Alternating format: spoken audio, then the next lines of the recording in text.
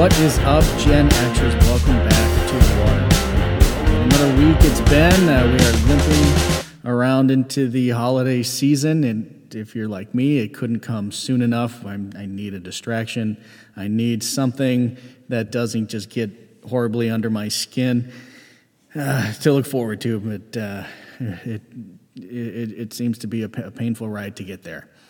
So where are we this week? Still irritating political issues that are still echoing out there. The election is still not certified, although you wouldn't know that from either watching the news, seeing headlines, and certainly not listening to Joe Biden. But officially, as it stands, the election has not been officially certified. There's still there's a manual recount going on in Georgia. There are lawsuits in Pennsylvania, in Michigan, in Nevada.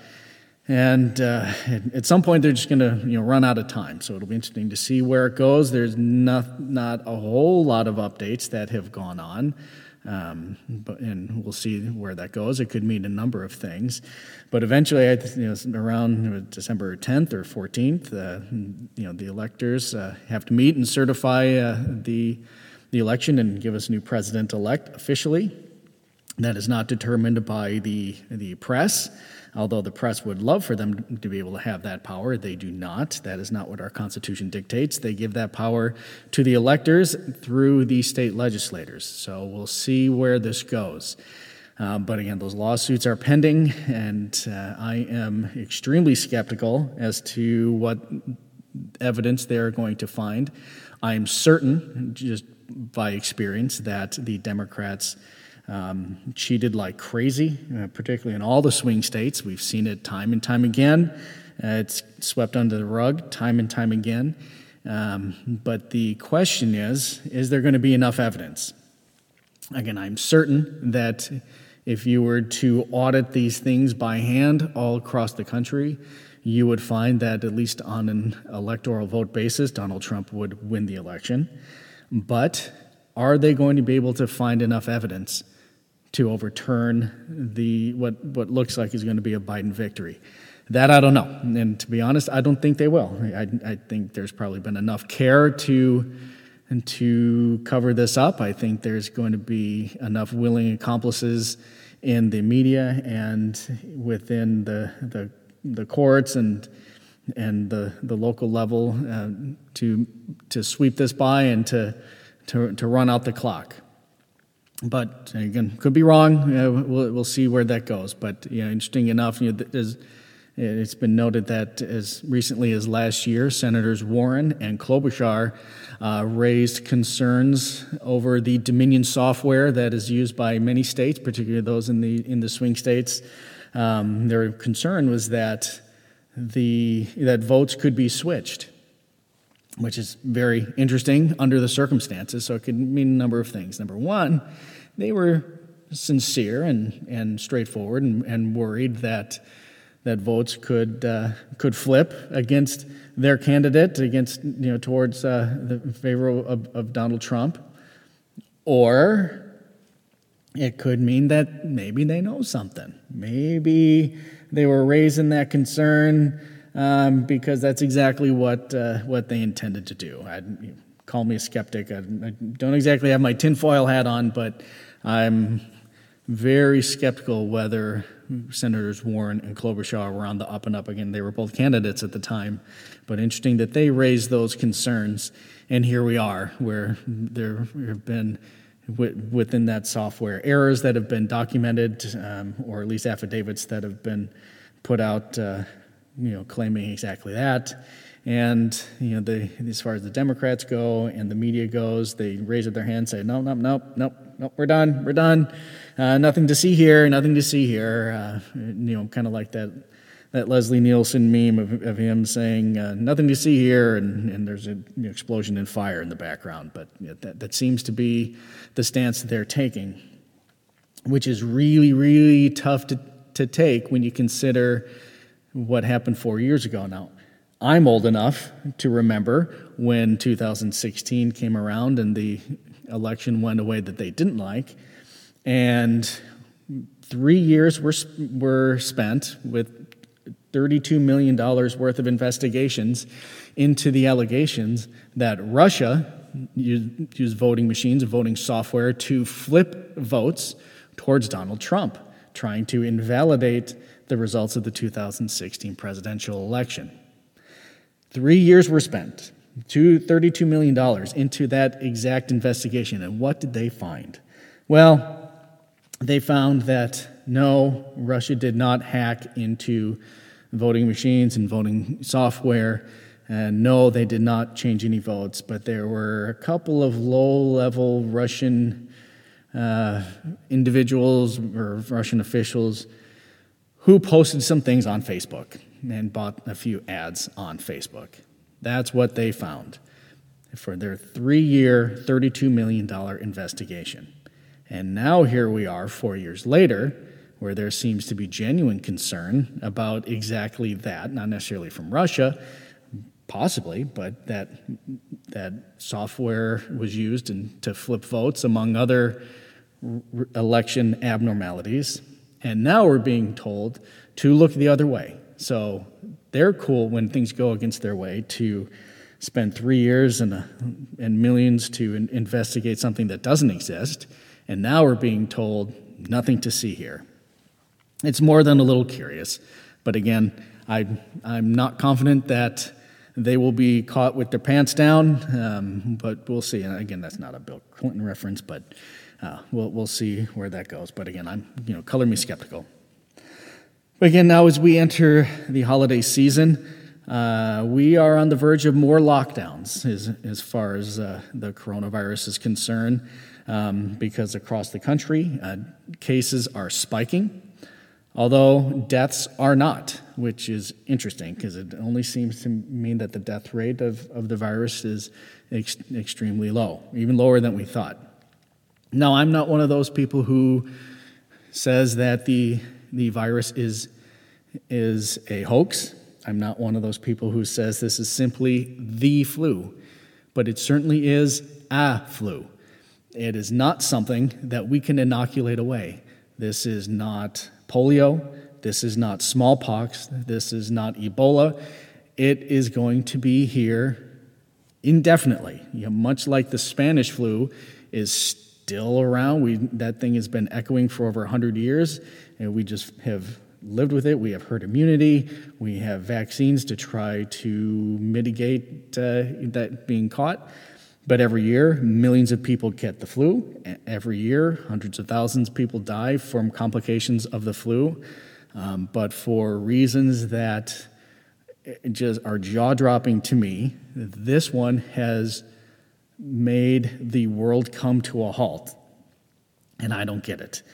First things first, this is something that's originated in China, whether it's from bat soup or from the lab in Wuhan. This came from them. And it was hid for months and months. There are reports that this week that the virus manifested itself significantly earlier than originally thought. In Italy, in their hotspot, they believe now that some of the first cases actually were appearing in September of 2019 rather than much later in the year. But of course we didn't know that because the Chi-Coms covered it up, lied about it, stonewalled, whatever you want to call it, but they did not do their part, and they had willing accomplices in the WHO to help hide their culpability for it. Thankfully, at least under President Trump, we withdrew from that ridiculous organization. Now under Biden, I'm sure we'll be jumping with 2 feet back into that corrupt organization, but that in no small measure that has led us to where we are now. But it's very now bizarre to see now a very predictable spike in cases of the virus and people becoming sick with it. If in no small measure because it is magically flu season. We get into the fall and winter months here in the Northern Hemisphere, and people get sick. It's just part of the human condition, but this is causing people to lose their ever-loving minds. And it is so strange. But now we're in many, many states, including here in Illinois, we are going back down into fear and lockdown mode, which it goes counter to what the CDC and the WHO have advised in the past number of months. And they have advised against harsh lockdowns and strict measures like that, because along with not necessarily controlling the virus, it causes so many other things. This year, suicides are up 200%. In New York City in March, when the virus was just wreaking havoc in that state and in that city, because elective procedures were put off so they could handle the virus. Heart attacks were up 800% during that time in March, and the end of March, when they enacted their harshest policies. So, we seem to be trying to solve one problem by creating dozens more, and I just don't understand it. It's strange. I'm not someone who's prone to live in fear, but we have been living in fear for the better part of 8 to 9 months, at least here in the U.S. we have. And I just don't understand it. And so now we are back into these harsh and dramatic steps to try to control this thing. And I just need one official, even if it's Governor Pritzker here in Illinois, to tell me and explain to me how these lockdowns now are going to do the job that they didn't do in the spring. Because we did it for several weeks. In fact, we were told 15 days to slow the spread. Well, now we are day 100 plus of our 15 days to slow the spread, and the spread doesn't seem to be slowing. And we are running around with our hair on fire, and I don't get it. And now we're being told to curb our activities for Thanksgiving, which is really, really bizarre to me. Because the last time they seemed to go crazy over normal family get-togethers that we do, at least here in the U.S., was the Independence Day in July. Time before that, it was Easter. It seems to be, ever since this thing has percolated up, that whenever we get to a holiday where family and friends get together, we have officials in the government, particularly in blue states with blue governors, and for the presumed winner of the presidency, we are told to not gather, not just in public, but in private. And as a Gen Xer, that's something that sends up all kinds of red flags and makes me simply want to extend my middle finger and say, screw you, government. Joe Biden has said that there should be no more than 10 people gathered at Thanksgiving. Presumed President-elect Biden. I can get together with whomever I freaking please. You are not the arbiter of that. I am. I can get together with whomever I want, whenever I want. That has nothing to do with you, with the government, with any state official here in Illinois or any local county official. You can go pound sand. I will do whatever I freaking please. You have no say in that. And now you're telling us that we need to not do Thanksgiving, but people by the thousands can gather to celebrate your election? Are you freaking kidding me? You have to be you must be as senile as I have thought you were this whole time. If you think I'm going to buy that, you can go pound sand. And now we're hearing, along with Thanksgiving being in doubt, Jake Tapper from CNN says that Christmas is in doubt. Seriously? I don't care what freaking holiday. None of them are in doubt. I can celebrate Christmas however I please. You can celebrate whatever holiday you please. People can celebrate Hanukkah however they please. It is not in doubt because of a freaking virus. Go screw yourself, Jake Tapper. And non-surprisingly, we are seeing blue governors violate the exact thing that they are telling us to do. We've seen in just this week, Governor Newsom in California, Governor Whitmer in Michigan, going completely counter to their advice and admonitions to their citizens, and they have been caught at events without masks. The horror. Now, to be honest, go to your events. I don't care. Go to your events without a mask. I don't care. But don't you dare tell me what I must do. Don't you dare tell me that I can't have more than 10 people for Thanksgiving. Don't you dare tell me that I need to socially distance in my own freaking home and wear a mask in my own freaking home. And you're going to do this. Don't you dare. Governor Pritzker, don't you dare tell me what I need to do and have your daughter do the opposite. Screw you guys. As a member of Gen X, I can smell that hypocrisy from a mile away. You can go pound sand. I'm going to ignore you, and I'm not going to comply. Maybe I'm the new resistance. You guys have had your cute little resistance for 4 years. Maybe I'm part of the new resistance, but I will not comply. I'm going to do whatever I freaking want, even if that's just me being alone. If I want to do it, that's what I'm going to freaking do. I'm a Gen Xer. I am independent. I am free. I'm going to do whatever I want. But it's just so weird to me that they raise the alarm for family events whenever they want to just clamp down on control. And I, for one, am not going to comply. But, we're slipping backwards. It's very predictable. And I just need to have them explain to me how this time is going to be different, because I don't understand how we're seeing these spikes in cases when we have been wearing masks since March. We here in Illinois, we are wearing masks, and I don't think it's a big deal. If you don't want to wear a mask, don't wear a mask. But if you want to wear a mask that makes you feel better, wear a mask. I don't really care. I remember from spending time in Japan, when people would get sick in the wintertime, you would see people walking around with masks. Now, by and large, they tend to be older people, but not all the time. But they didn't want to spread something that they had. Even if they weren't violently ill, if they just kind of felt like they were coming down with a cold, they would wear a mask in public.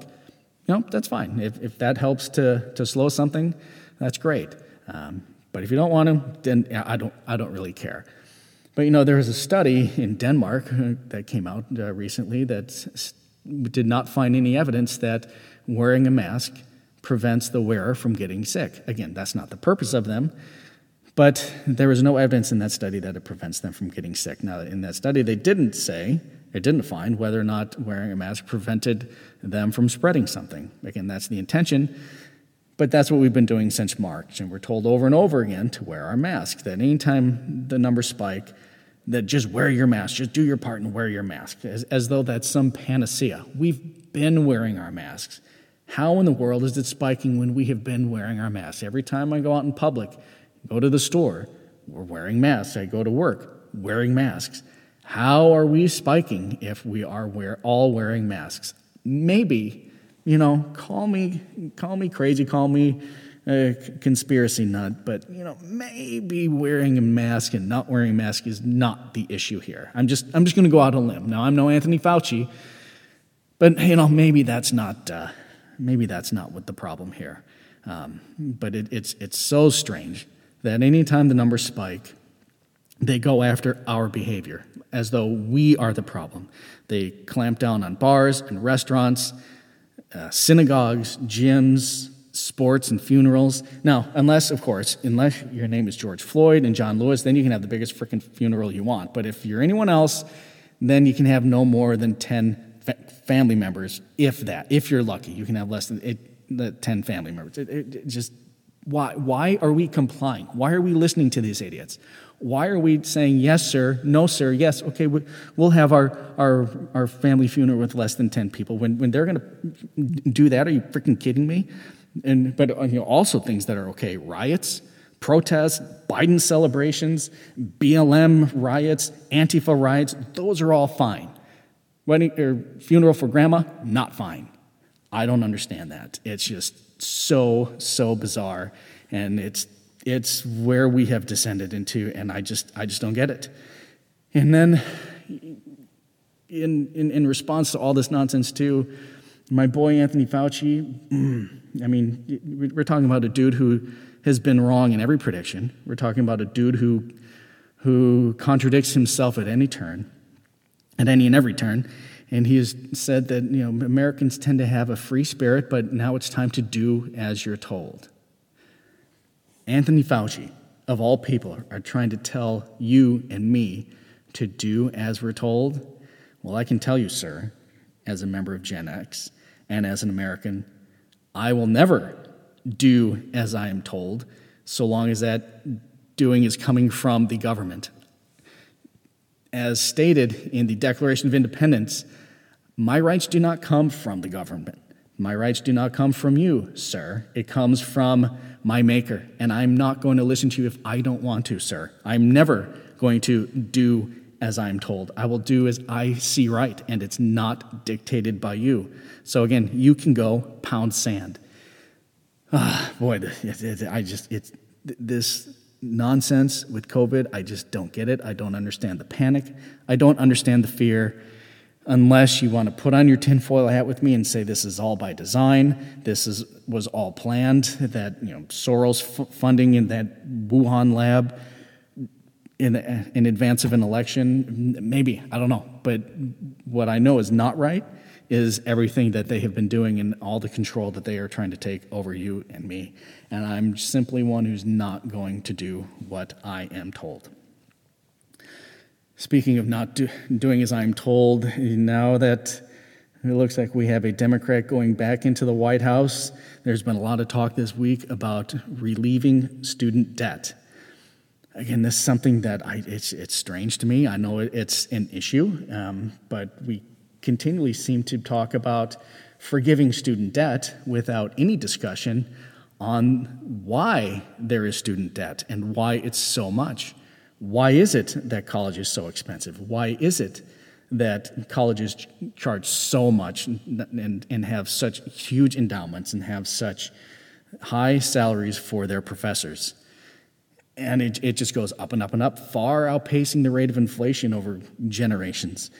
And we seem to be cool with it, and we've been paying it like crazy, and now it's a problem. I get that having that level of debt within our economy is not a good thing, but you're just going to forgive it? What about those 64% of people who didn't attend college? What about those people who did and did it responsibly and have paid it back or paid it along the way? I mean, if you're like me, you had some saved up for college, you worked some, and you borrowed a little bit to finish it off, and you paid it all off. What about us? Us, along with those other 64% who didn't attend college, we're now having to bail out all of those morons who went for 6 to 8 years and had some ridiculous arts degree and now are deeply in debt and living with mom and dad in their basement, and we need to bail them out. You know what this reminds me of? This reminds me of way back when in 2008 when President Hope and Change was elected, and one of the first things he wanted to do in response to the mortgage crisis and the havoc that wreaked on the market, he wanted to start a discussion of forgiving mortgages, and bail out private mortgages for people who had borrowed way past what they were able to pay. And if you remember, that's what Anthony Sinelli or whatever it is from MSNBC, he said, we need a new Tea Party. We need to throw these people into the Boston Harbor. And that started the whole Tea Party movement. It reminds me exactly of that. You get a Democrat in the White House, and they immediately start talking about forgiving debt for people who do not deserve having debt forgiven. Because it's not like you can just snap your fingers and have it go away. That's owned by somebody, and you're just going to magically make it go away? No, it has to be paid by somebody. And this would be paid by all of us. All of those who didn't attend college and all of us who were responsible. And you think you're going to put that burden on our backs? Are you freaking kidding me? We need a new Tea Party somehow. We need a new movement to just not accept this crap. But we'll see if this issue gets any traction and gains any momentum. But I don't know. It's unsurprising that this is one of the first things that have percolated up as this idiot prepares to take his seat in the White House. Again, it's not going to be him. It's going to be all the people who put him in that office, or all the promises that he and and his son, his meth addict son, who they have promises to, and they need to make good on them now. But it's certainly not going to be that senile old dude that 70+ million voted for. But we'll see. Now, lastly, here I want to switch gears and finally get to talk about something that's not political in nature, but me being in Illinois, me being a lifelong diehard Cub fan and a season ticket holder, the news came out recently that Theo Epstein has decided to step down as president of baseball operations. He's been in that position 9 years, and he coming into it, he would espouse the philosophy from Bill Walsh from the 49ers that once you spend 10 years in an organization in a coaching capacity or in an executive capacity, that things tend to get stale and time to move on, and he seems to be holding to that, and he's stepping away from the ball club. But what a ride it has been for us as Cub fans. He was able to end a long championship drought with the Red Sox, and he did the same thing here in Chicago. He was the architect of the rebuild of that organization, and he infused a lot of talent and a lot of positive changes within the organization from a player development standpoint and from a talent management and scouting standpoint, and it resulted in multiple division championships, playoff appearances, and winning seasons, and culminated by the World Series in 2016, which I, for one, will never ever forget. I spent the majority of my childhood and into early adulthood just not being able to conceptualize of the Cubs winning the World Series. And I remember saying that it'll never happen in my lifetime. I just couldn't dream that it would happen. Now, I stayed loyal. I stayed, a diehard fan. But there's always that nagging suspicion in the back of my mind that it may never happen in my lifetime. But I'm going to cheer for them anyway because it's my team. And he certainly changed that. He changed the culture. He changed the perception of the organization and brought home at least one world championship. And to that, Theo, I want to say thank you. Thank you, on behalf of me, myself, and my family. Thank you. It's been quite a ride. It's been a lot of fun being able to go to the ballpark and watch winning baseball and watch an organization that we as fans can be proud of. I'm excited to see where Jed Hoyer will take it now, and because it's not as though everything was perfect with Theo at the helm, along with the trades and smart draft picks and free agent signings that he made. He certainly made a lot of mistakes and did a lot of things wrong, which almost kind of took his own legs out. I think anybody would say that with the talent that he brought together, that we expected probably a little bit more than this, at least another World Series appearance or two, or possibly even another championship. But we've only had the one, and in many ways it feels a lot like the Bears in the 1980s, where they won the one Super Bowl, and with all the talent that they had, you certainly expected to see more. They won a lot, but never quite got back there. Regardless, me being a Cub fan my entire life and getting to taste that championship and for a short time being the envy of the league was quite a ride and an experience that I'll never forget. And being able to attend that championship parade following that World Series and being part of at least in the Western Hemisphere, the largest gathering in human history, certainly the largest non-religious gathering in human history was an experience that I'll never forget, my kids will never forget, and it was just a fun ride. And so as sad as I am to see him go, I'm really left with nothing else but gratitude and saying thank you, Theo, for all that you did, and best of luck in whatever it is that you do here on out. So that being said, I look forward again to a holiday week, and Thanksgiving is one of my favorites, and I look forward to that, celebrating that in spite of what anyone else would have me do. But again, I'm a Gen Xer. I'm going to do what I want, as will you. So until then, stay cool, Gen X.